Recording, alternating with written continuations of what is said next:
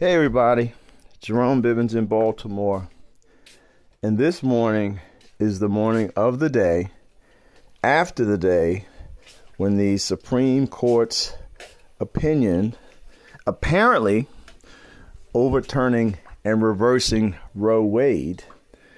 This is the day after that opinion, the leaked draft of that opinion was exposed.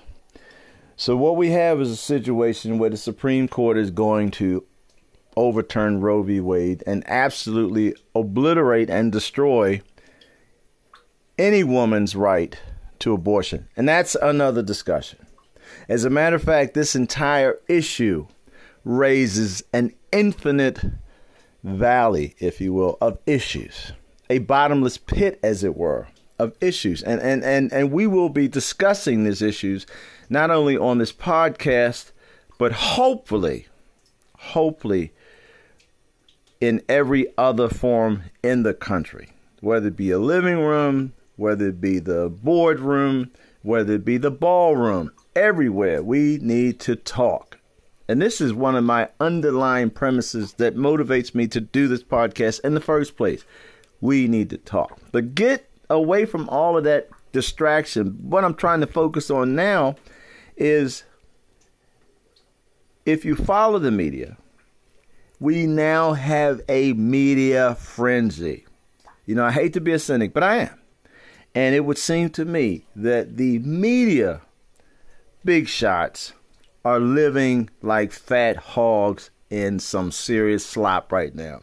Because if, as I've alluded to in earlier podcasts, if you follow the media, ever since the story broke that the Supreme Court opinion had been leaked. And see, that's a whole story in and of itself, the leaking of this Supreme Court opinion. But after the story broke about the leaking of the opinion and the fact that the opinion abolished abortions, media fat cats all over the country have been buying more big cars, buying more expensive houses, getting more girlfriends on the side or boyfriends. You know, I don't play favorites. But the point is, this is a media frenzy. And I hearken back to, I think, a podcast that I did in the early days of this endeavor of mine.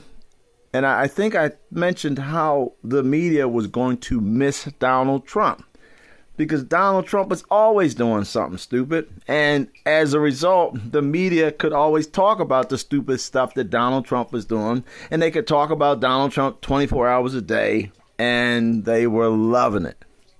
Donald Trump's gone, but, he's still in the media. The war broke out in Ukraine, and I've talked about that in media. But this Supreme Court decision, this circumstance highlights so much about America that's good, and it highlights so much about America that's bad. So, my wife and I just had a discussion about another issue, Dave Chappelle getting attacked on the stage in Los Angeles. And she looked at me and she says, well, I don't know if I should believe you or not. And I said, you're absolutely right. Because everything that you are told, you should take with a grain of salt. And I said, the problem is, if you Google what I'm saying to see if I'm telling the truth, you still have to take that with a grain of salt. If you turn on the TV to see if I'm telling the truth, you still have to take that with a grain of salt. Media frenzy. We've talked for several months now about information and disinformation. The moral of this podcast is the media is all excited about this abortion decision and all of the issues. And I think it's a good thing. I think in this instance, the media excitement is a good thing because, as I said yesterday, we all need to be politically engaged 24 hours a day. These Republicans are shrewd. For the last 20 or 30, ever since 1973 when Roe was decided, the Republicans have been playing the long game. The long game simply means, well, you want to win now, but you don't necessarily want to win now. You want to win the game down the road. It's like the Ravens.